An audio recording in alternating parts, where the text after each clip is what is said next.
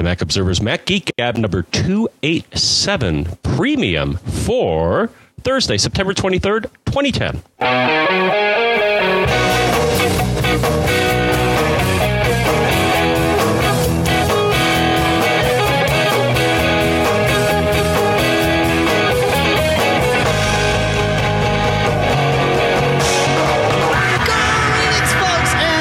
To the Mac Observer's Mac Geek Gab.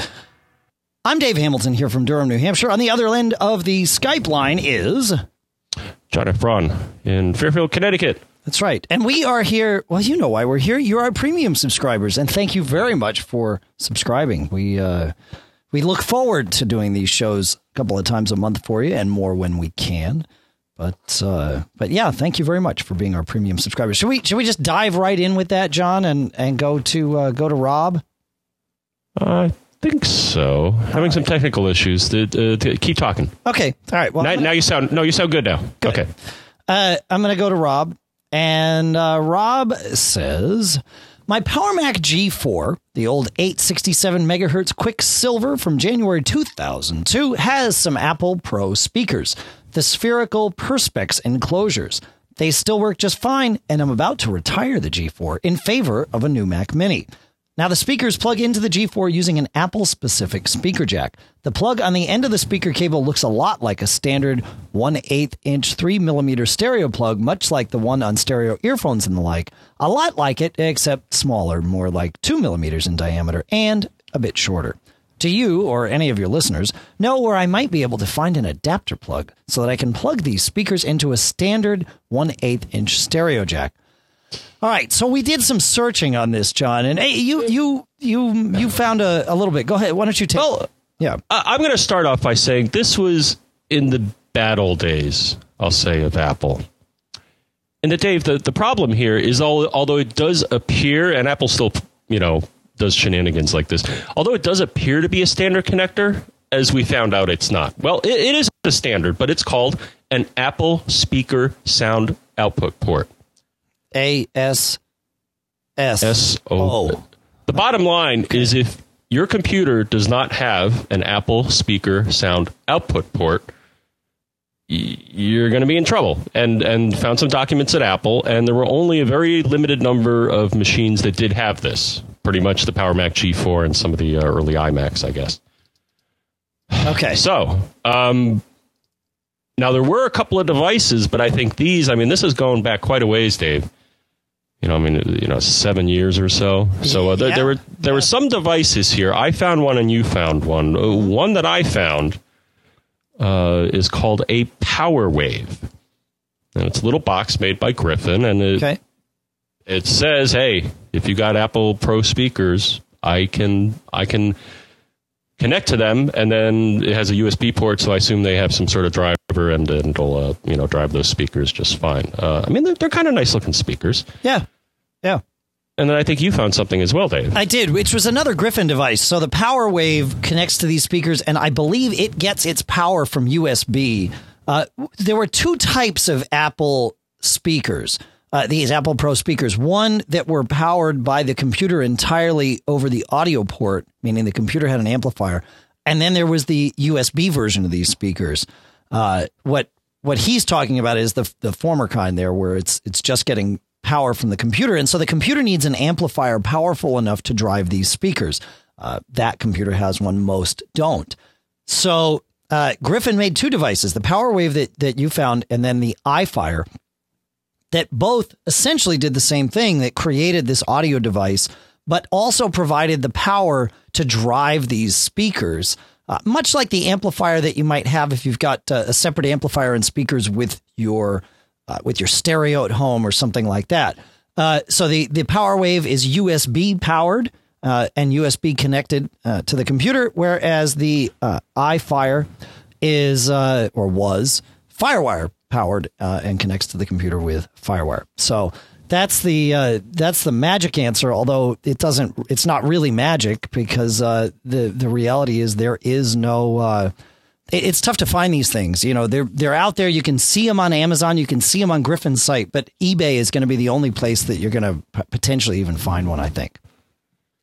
I mean, the other thing, if you're handy with a soldering iron, is to just get in there, wire in your own analog. Wire up your own amp, you mean? Yeah, sure. No, hey, if you got a friend that's handy with electronics, maybe they can figure out how to put, how to handle. No, that's not a good idea. Just get some, you should be able to get some fine, Mac speakers. It's unfortunate because, we had a case with someone else where this happened. I remember, David, someone had upgraded someone, and all of a sudden, I think it was a similar thing, but it was proprietary type of speakers. I think they only went over USB. Yeah, and he upgraded the other ones, right? That's right. And he upgraded a customer's computer, and all of a sudden stopped working. And it was like, well, you got to let go. The reality is, yes, you can find a solution here, and if you dig and hunt, you'll probably find an iFire or a PowerWave that's going to work. But you're going to spend a lot of time and, unfortunately, probably a lot of money getting this thing. Because they're not all that common anymore. So it's going to be cheaper just to buy some new speakers. That's where it comes. That's it. Moving on.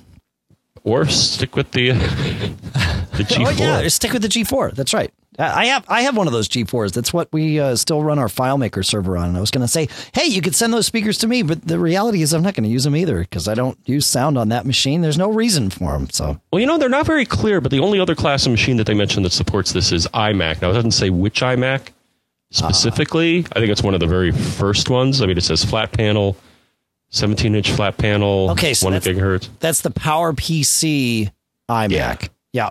Yep, the lampshade, the lamp, not the lampshade, but the lamp, the desk lamp-like one. Yeah. Okay, and that's, I guess, also a G4 class. So correct. Yeah, that'd be taking a step backwards.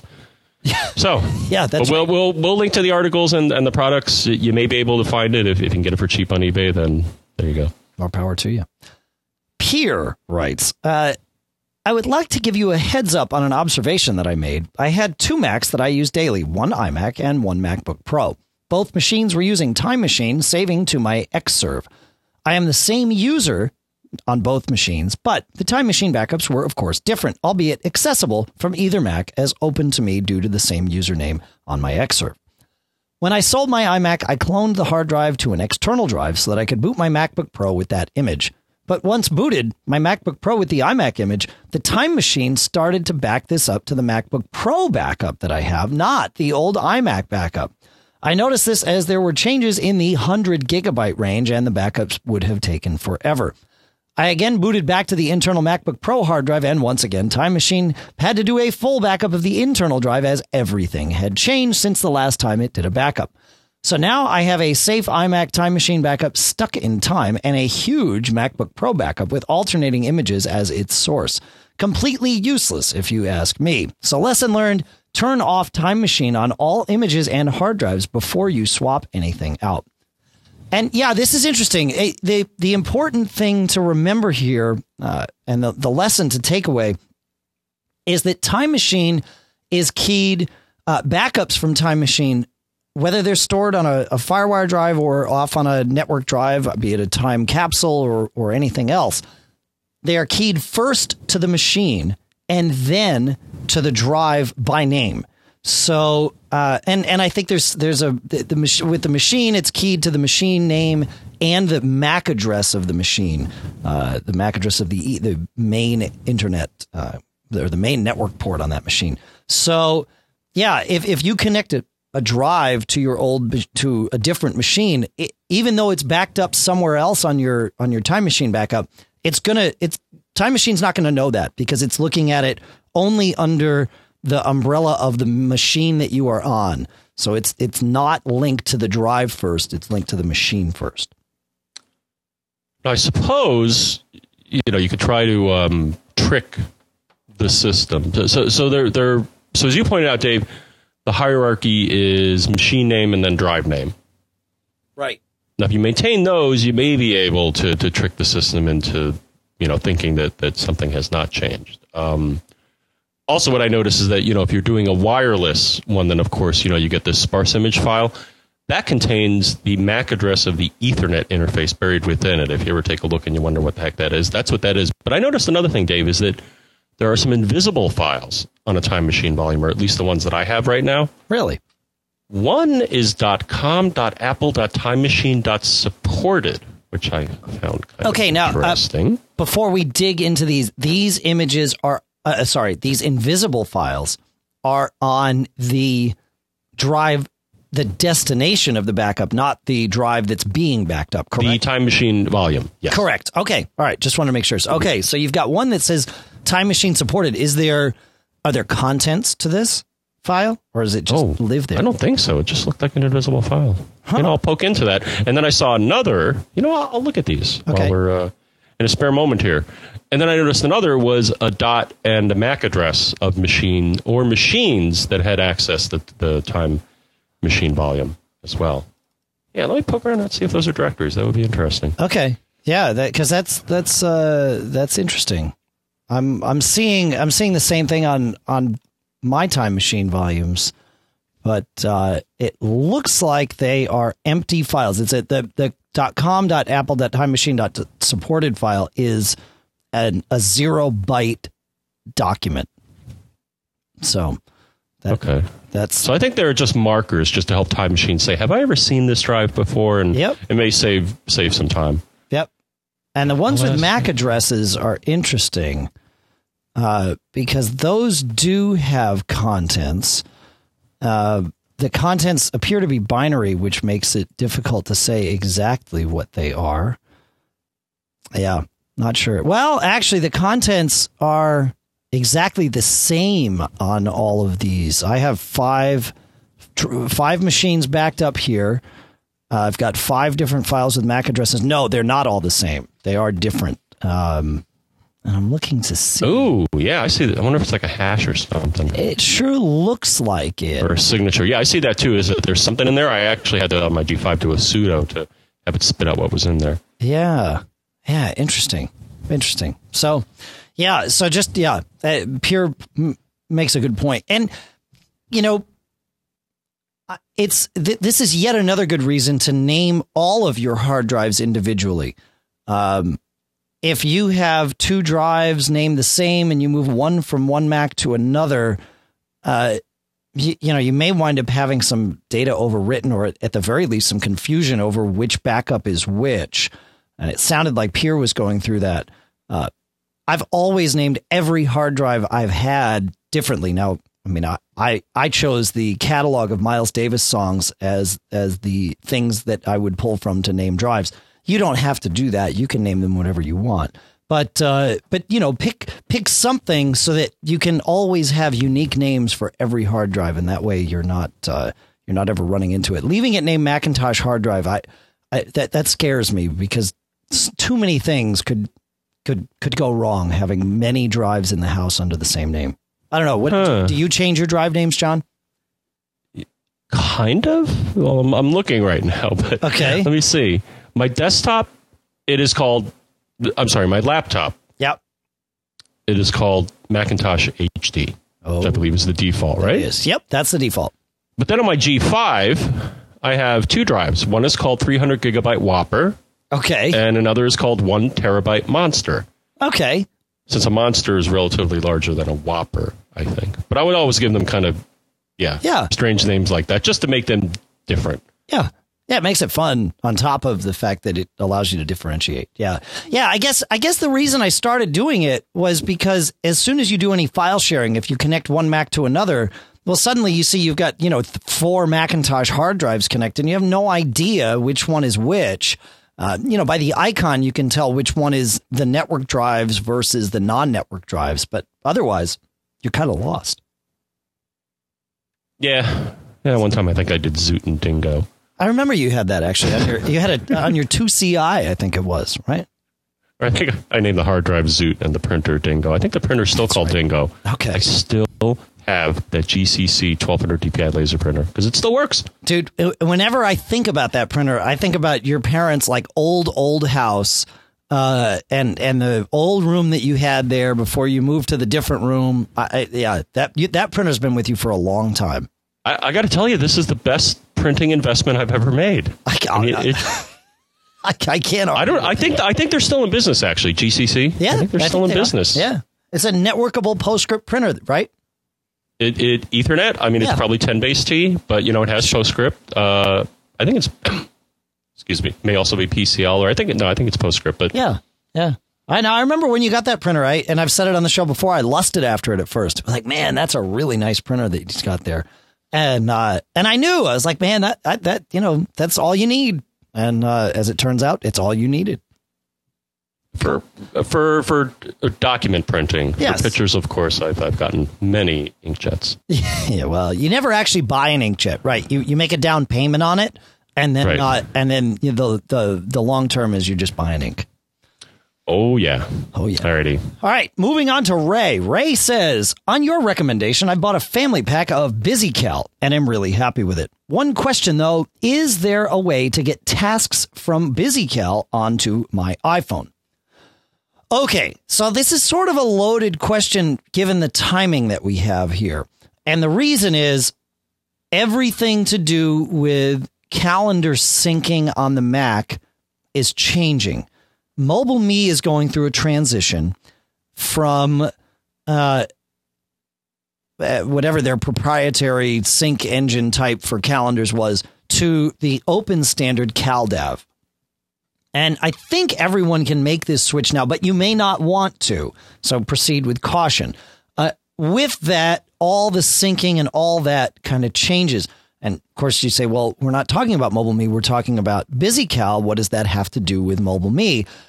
Well, what it has to do is BusyCal has its own database, but it also connects with sync services on the Mac.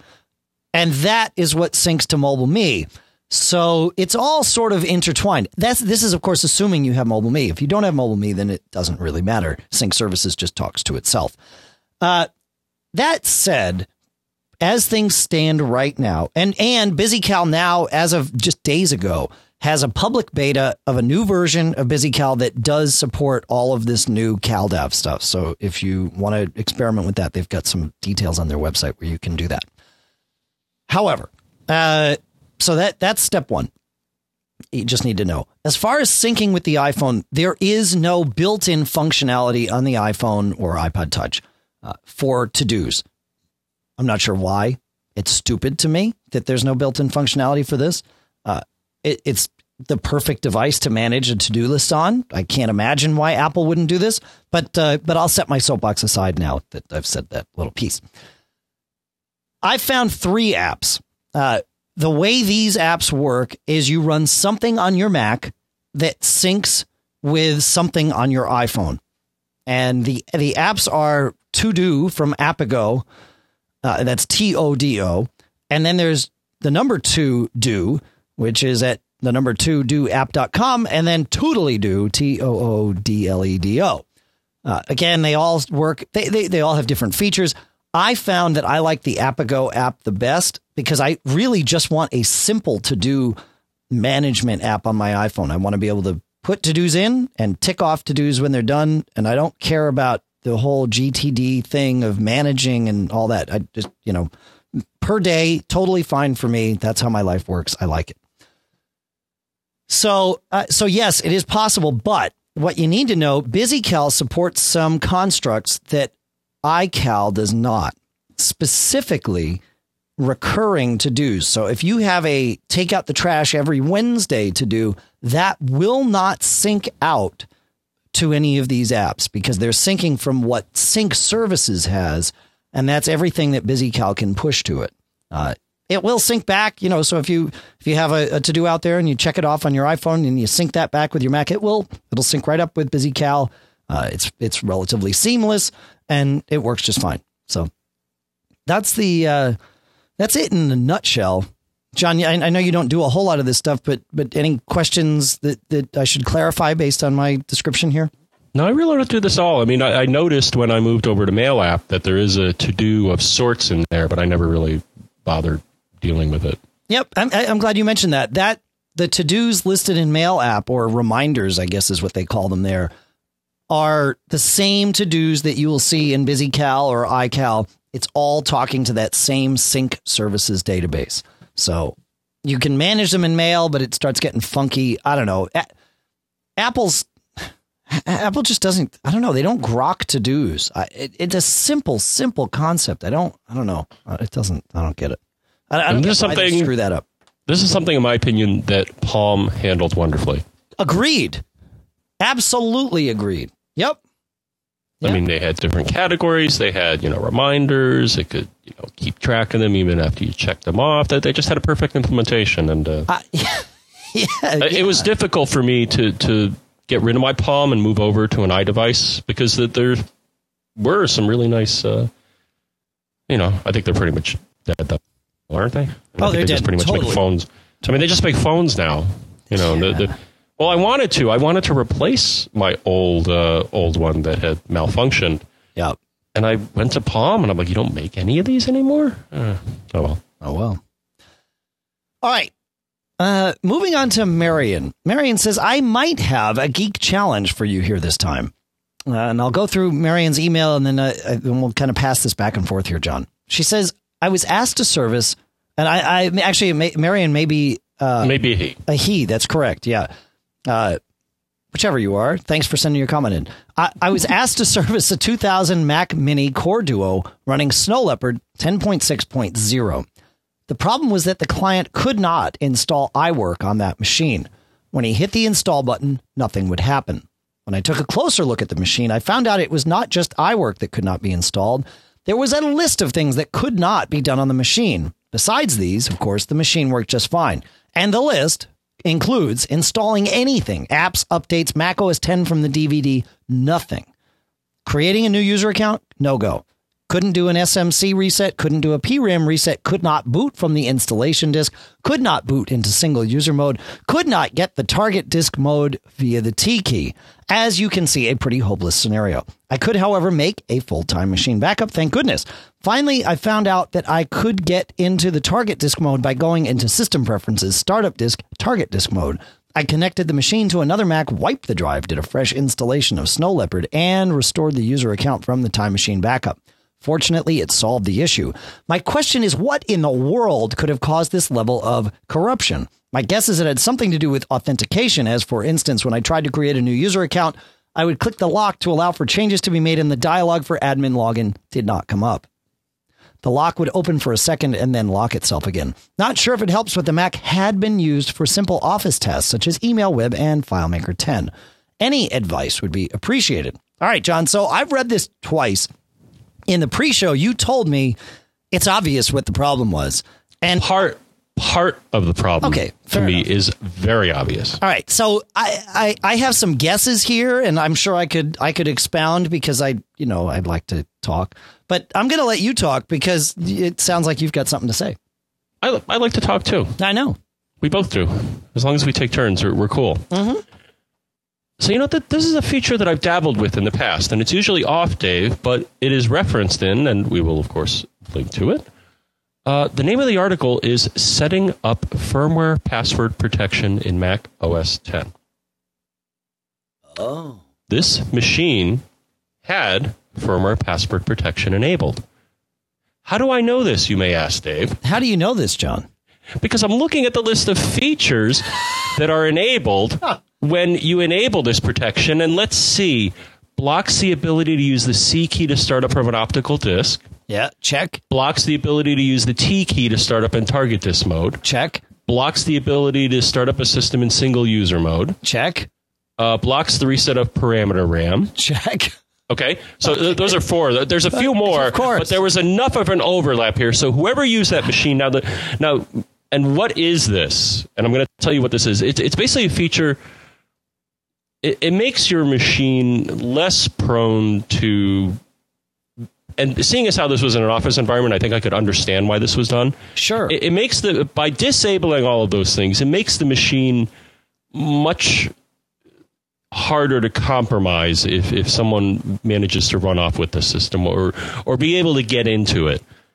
Because a lot of the things, for example, target disk mode, but you can see by the list of features that it lists here that it really is a security measure. Okay. To disable access to a whole bunch of features that a hacker, or I'm not even going to call him a hacker, that's somebody who would like to compromise the machine would find very useful. Right.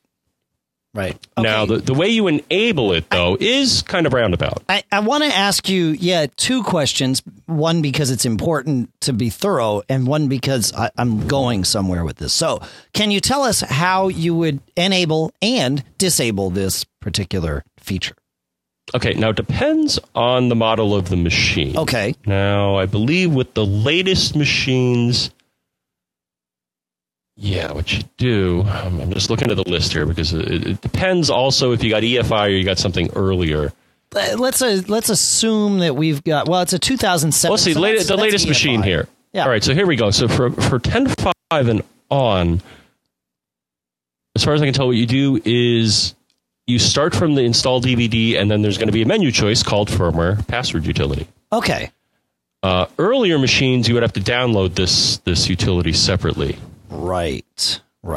But you run it, you set a password, because what happens is a lot of times what will happen is a lot of these operations will be blocked, or some operations may ask for this password before it'll let you do them. Okay. So enabling this feature does a couple of things. One is just going to shut out certain things, and for some other things, it may ask for a password beforehand. Got it.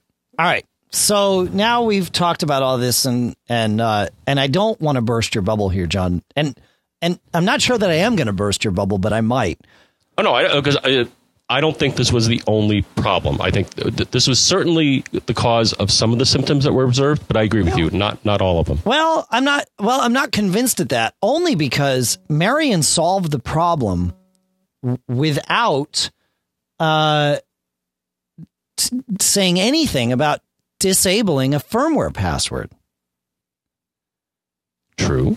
So how was he able to solve all these without, the firmware password should, but maybe not, should persist past an operating system reboot or is a reinstallation? It's a firmware password, right? I don't know. That's kind of what I'm asking here is, and I realize neither one of us may know this answer is because we're not prepped on this one. And that was sort of the point. It's nice to have something where we're just you get to hear this in the raw. This is as it goes in pre-show, folks. So I don't know the answer here, but he said he wiped the drive. So if wiping the drive wipes out the firmware password, then yes, that would then this whole theory holds water and everything's good to go.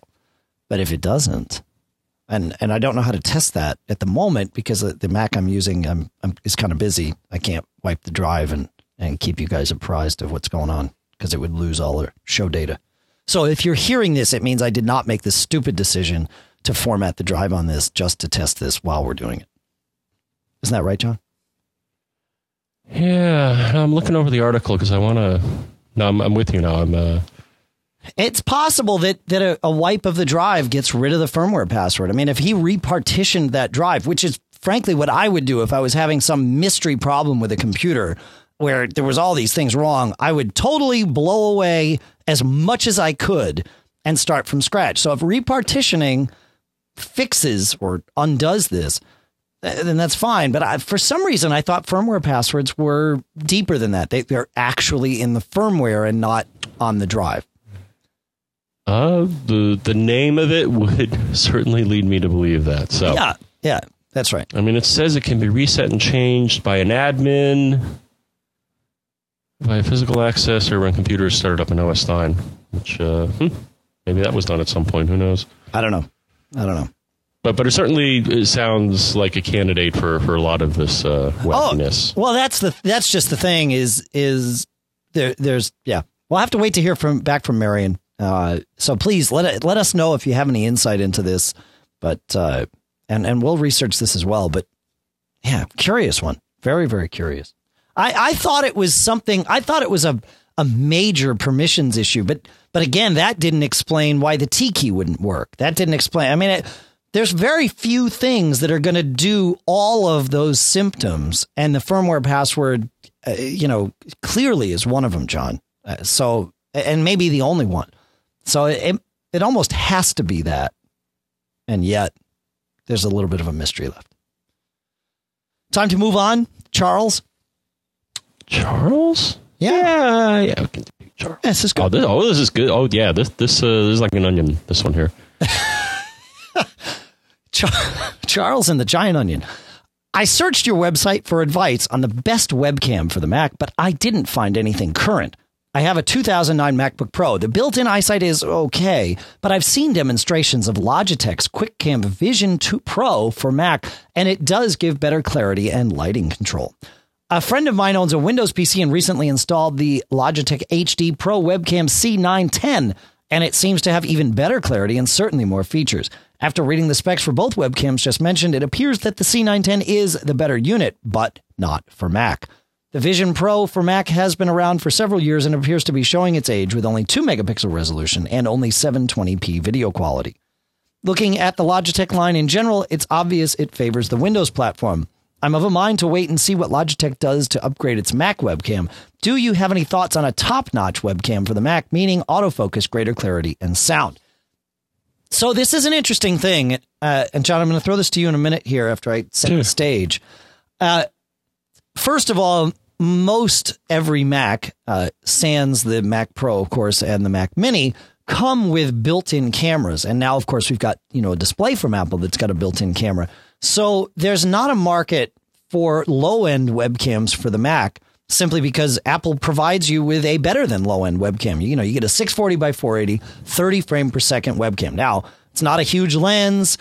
You can't do a whole lot of zooming or anything, and it's not technically HD, though sometimes Apple calls it HD and some weird things, but it's not. You're right. This Logitech QuickCam Vision Pro for Mac is better. It will do full HD. It does have some better lighting control, and when I say full HD, I mean 720p. So we're using the Fox version of full HD. But there you go, and it'll do it, and it's better. It sits on top of your monitor, all that good stuff.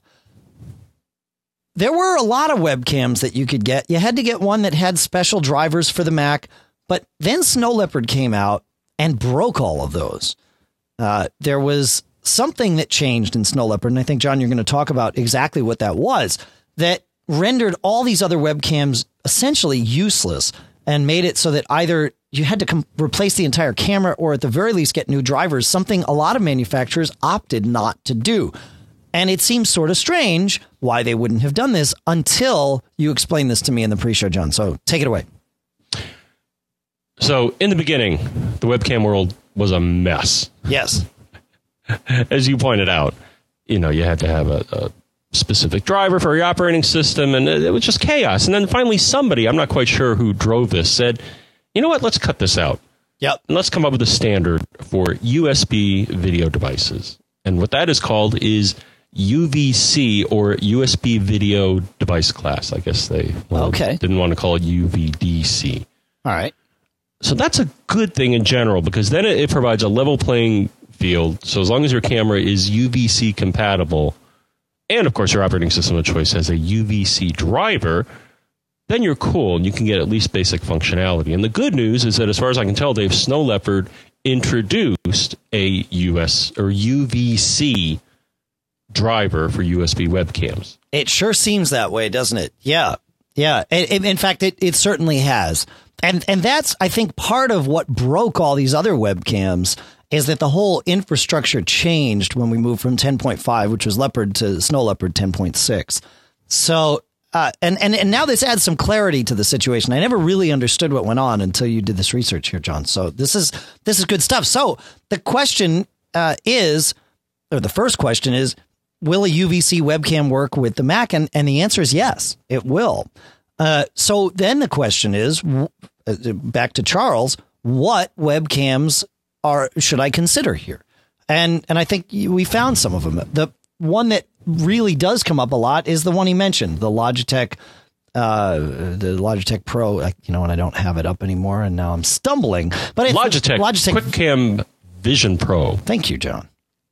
So that's definitely step one option. What else do we have, John?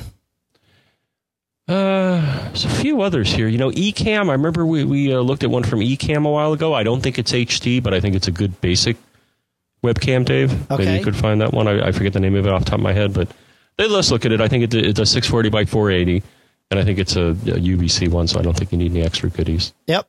Yeah, Creative Labs makes the Creative Live webcam, but this Logitech one still comes in as the top one. Oh, and isn't this clever? What's that? Blue makes something called the Eyeball. Oh, I like it. Oh, yeah, because it sits next to the to the microphone that they have that I can't think of the name of. Blue microphone. Yeah. It's the thing that sits on top of the Mac. The little guy. Oh, Was it a snowflake? Yeah. The snowflake. That's it. Yep. All right. Yeah, nice theme. But yeah, I don't know. I'm looking at that and it looks, kind of tiny. Kind of like you said. I mean, with the webcam in most of the Macs, I mean, you're talking something with a teeny lens. I mean, a really a really tiny imaging element. I mean, I'm surprised to get as good quality as you do here. Where, if you look at like this Logitech, I mean, I think it has is it a Zeiss? Carl Zeiss glass lens. I mean, so you're talking some fairly decent quality. I mean, you're going to pay for it, but yeah. This Eyeball one actually. So the Logitech one that I can never remember the name of is 720p. The Blue Eyeball is actually, well, it's 1600 by 1200 resolution up to 30 frames a second. So that's they claim HD. That's killer HD. Yeah. So up in here, plug and play, no drivers required. Yeah. Yeah, this is interesting. We got to check some of these out because this is definitely interesting. And more, I'm finding sometimes, for example, I'm speaking at Blog World Expo next month. They asked me to do just a little, 15-second, hey, I'm Dave Hamilton from the Mac Geek Gab, and I'm speaking at Blog World Expo next month. I think that's exactly what I did.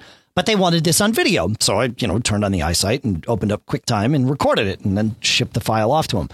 And they were fine with it, but they're like, oh, it's too bad it's not in HD. I'm thinking, well, I could get the flip camera out and do this. And I asked them, I said, do you want that? They're like, no, it'll be fine. A lot of people sent in non-HD ones.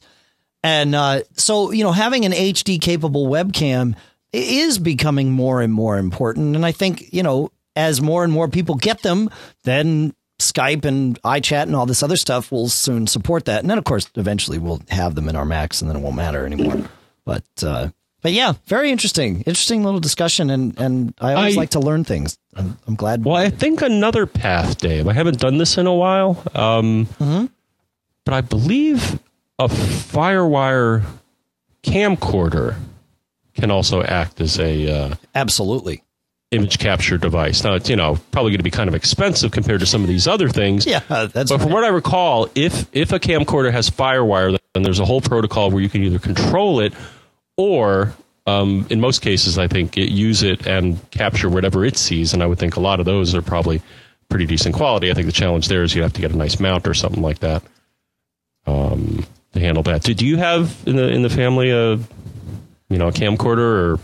Well, we have the flip cam, and then we have an old standard definition DV camcorder that recorded to DV tapes.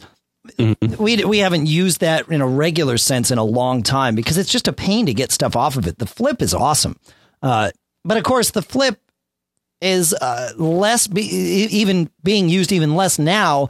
Because I have the iPhone 4, which has HD video capture, so the flip does have slightly better quality, slightly. I mean, it's all HD on both, but the flip, I liked the way the images looked on the flip a little bit better, but the reality is the flip's not always in my pocket. The iPhone is, so the iPhone is the one that I take most of the HD videos with. And I purposefully leave some space available on my iPhone so that if I want to take an extended video, if, happen to be at a kid's event or something and I want a video for, 10 minutes or something, I'm not worried about, am I going to run out of room on my iPhone? So there you have it. John, I think we're almost ready to wrap up here, but I wanted to mention something. As I was prepping the show today, I was putting links in. In fact, it was as I was prepping that last question, I realized something that I have that's very, very valuable that I wanted to share with all of you, just this concept. And that is having multiple clipboards or multiple layers of a clipboard. I use Keyboard Maestro to do this. There are other apps that will do it. But clipboard? What do you mean by a clipboard? Okay, so let's say I go and I copy a link, right? And, a URL. And then I copy the title of the web page.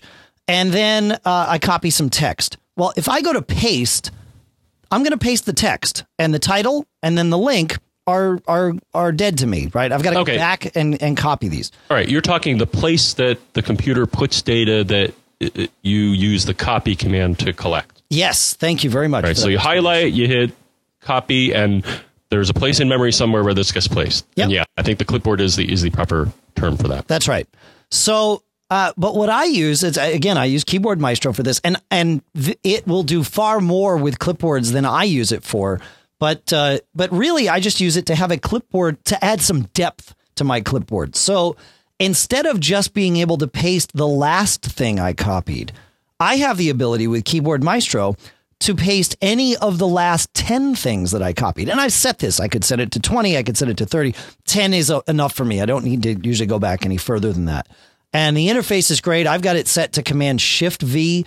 So if I hit Command-Shift-V, I get a little dialogue up and I can navigate with my arrow keys or the number keys and pick which one I want. And then that one's brought to the front. So if let's say the link in my previous example would be 3 levels deep, right? It's not at the top. It's not the second one. It's the third one. So if I pick the third one, now it moves that to the top and then pastes it.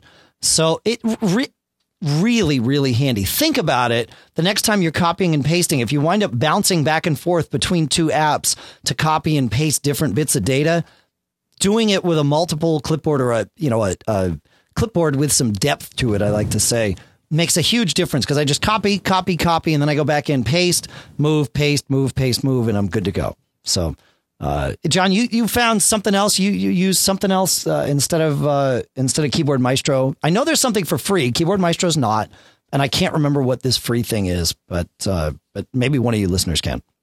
Well, another one that I found, it actually was an article Nancy had written a number of years ago. So apparently this product has been out for a while. I mean, it was, but it was a review that she had done quite a while ago. Copy Paste Pro. Okay. This looks like the utility. I mean, it has a whole boatload of features here. You can do multiple clips, as you point out. Yep. You can edit them. It'll archive them for you. You can look at a history. I think it has ways where you can insert dates and times and stuff like that. That's from Plum Amazing. Cool. So we'll link to that. But but that sounds handy. I mean, if you can, I've just kind of gotten used to the limitations of what's built in. I now that I've been doing the multiple clipboard thing, and I did it a number of years ago, and for whatever reason got out of the habit. And I think I was using Keyboard Maestro before the current owner bought it to do this, and then I got out of the habit of it. And then recently in the last year, I got back into it with the same thing.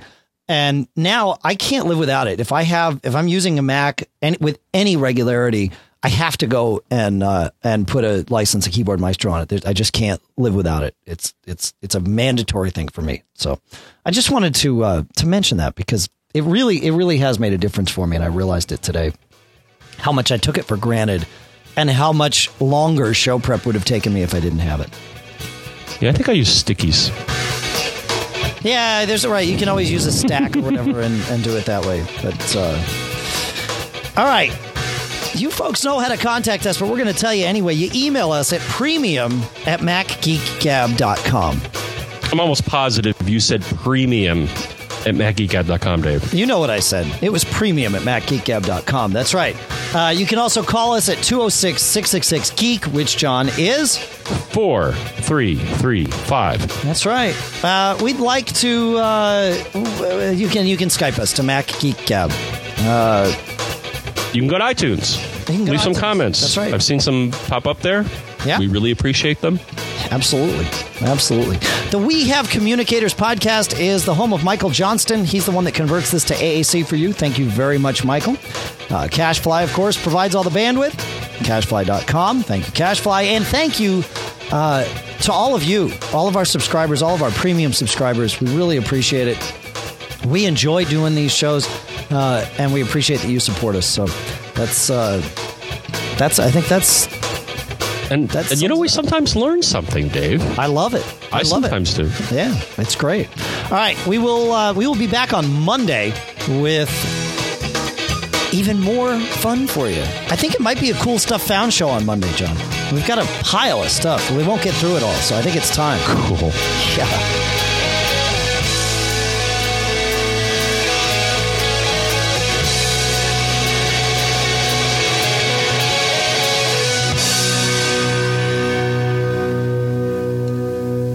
Have fun over the weekend. Don't get caught. And happy birthday to me.